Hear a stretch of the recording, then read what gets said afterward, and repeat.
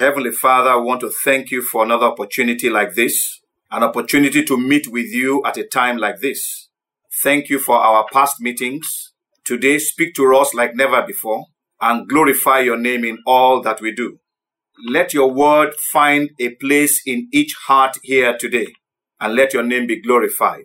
In Jesus' name we have prayed. Amen. We continue with our study on the parable of the soils.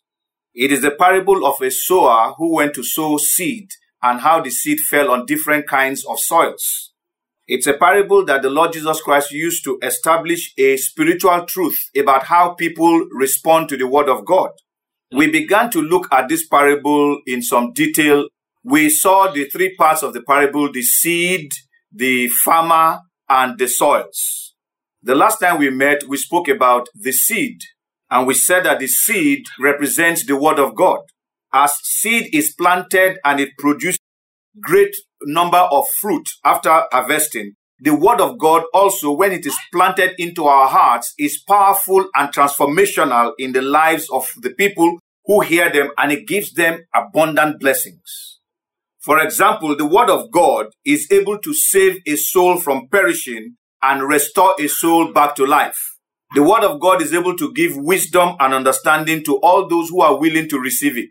The word of God is food for the soul of man, and it makes people to grow towards God spiritually.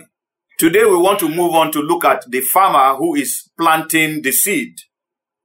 For that, I am going to read Mark chapter 4, verse 14 and verses 26 through to 29. Mark chapter 4, verse 14. The sower sows the word. Mark chapter 4, 26 to 29. And he, that is Jesus, said, the kingdom of God is as if a man should scatter seed on the ground, and should sleep by night, and rise by day, and the seed should sprout and grow. He himself does not know how, for the earth yields crops by itself, first the blade, then the head, after that the full grain in the head. But when the grain ripens, immediately he puts in the sickle, because the harvest has come. May the Lord bless the reading of his word in Jesus' name. Amen. The sower or the farmer is the preacher or teacher of the word of God. And in some other instances, the farmer or the sower will be the translator or interpreter of the message of God. The job of the preacher is to take the message of God and interpret and translate so that the people can understand it. So the farmer or the sower or the preacher receives the seed, which is the word of God, from God himself. He cannot afford to preach his own message. He can only preach the message that God has given to him for the people. Also, the farmer is anyone who preaches the word of God. What I'm trying to say is that you can be a farmer of the word of God. The Bible says that the farmer scatters seed. So every time you are preaching the word of God or telling someone about the word of God, you have become a farmer of the word of God. Whenever you are talking to your neighbor about the word of God, or to your friends about the word of God, or to your family about the word of God, you are actually a farmer of the word of God. The Bible tells us that the farmer scatters the seed. Because we are farmers or sowers of the word of God, we also must scatter or spread the word of God around. We must tell our families about the word of God. We must tell our friends and our neighbors about the word of God. We must tell our classmates in schools or our colleagues in the office about the word of God. On social media, we can tweet, we can post the word of God on our timelines. Our job is to tell people what God has done in our lives through Jesus Christ. You tell people, oh, Jesus has healed me. We can also tell people how Jesus has delivered us from a life of sin and sinful living. What is important is that we are preaching the word that God has given to us. We can use every occasion to preach the word of God. Maybe somebody's birthday or wedding anniversary or baby dedication, to preach the word of God. One of the very important things that the farmer must do, by the farmer I mean the person who's going to preach the word of God, is that he must explain the word of God. We must be able to tell people how they can become saved. We must be able to tell people how they can grow in the things of God. We must be able to tell people that God loves them and God wants to have relationship and fellowship with them. As the Lord Jesus Christ has used this parable to explain something to us, we also can tell stories that will explain the meaning of God's word to people. For example, if a person is living in sin, he knows that he's fighting against God. But when he's living right with God, he now becomes a friend of God. As sowers of the word of God, we must be able to correctly interpret the word of God. We must be able to tell people that as loving as God is, he will also judge those who refuse to accept his word. For example, in every country, you have prisons, and citizens of that nation who are not obeying the law end up in those prisons. But those citizens who are living right do not go to those prisons. In the same way, there is heaven and there is hell. Hell is the prison of God.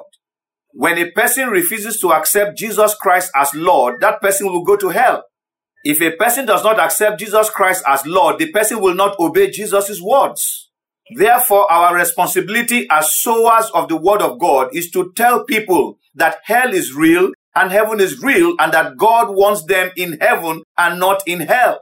We must tell people that God wants them in heaven and not in hell.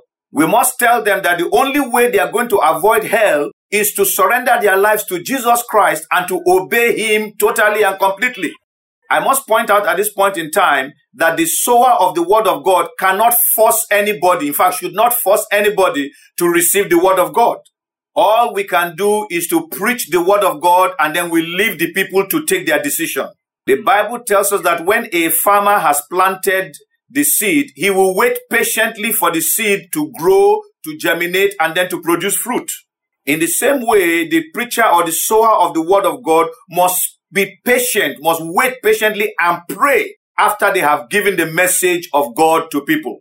We must give people time to receive the word of God. We must give people time for the word of God to grow in them. We must give people time for us to see the fruit of the word of God. The Bible tells us that the farmer does not know how the seed grows. All he does is to wait patiently for the seed to grow. In the same way, as preachers of the word of God, we do not know how the word grows in people's hearts. All we can do is to pray and patiently wait that it will grow in the hearts of the listeners. Every farmer trusts God for rain so that he can have a bountiful harvest. In the same way, every sower of the word of God must trust God and believe God that he will cause his word to grow in the hearts of the listeners. At this time, I want to plant a little message in your hearts. In the world that we live in today, many of us are living a life that is going to lead us to hell. But out of love, God wants us to come to heaven. For us to be able to go to heaven, God sent Jesus Christ, his only begotten Son, to come and die and pay the price of our sins. And he said, if anybody will believe what Jesus Christ did on the cross in dying for his sins, that person will become a child of God and that person will become a candidate for heaven. By accepting the death of Jesus Christ, we are saying that he paid the price for my sin. And since he has paid the price for my sin, I am no longer a sinner. And as long as I am obeying Jesus Christ from now on, I will find myself in heaven. All I can hope for at this time is that you will receive this word of God and that you will accept it into your spirit man, and one day you'll be willing to surrender your life to Jesus Christ. But it is possible that there is somebody today who has been hearing this message but has never responded to it. So I want to give that opportunity at this time. If there's anybody who has heard this message and has not surrendered his or her life to Jesus Christ and wants to do so now, let me pray with you. Let us pray. Heavenly Father, I just want to thank you for those ones who want to accept your salvation. You know everyone's heart and you know their heart. As they have come to receive you, Lord, please accept them in Jesus' name. Amen. Now let me pray for everybody. Heavenly Father, I want to thank you for this meeting. We commit all who have heard your word today into your hands. Make us sowers of your word. Help us to receive your word and to plant it in people's lives everywhere we go. In our neighborhoods, amongst our families and friends, amongst our classmates and colleagues at work. Thank you, everlasting Father, even as the message grows in the hearts of the hearers. In Jesus' name we have prayed. Amen.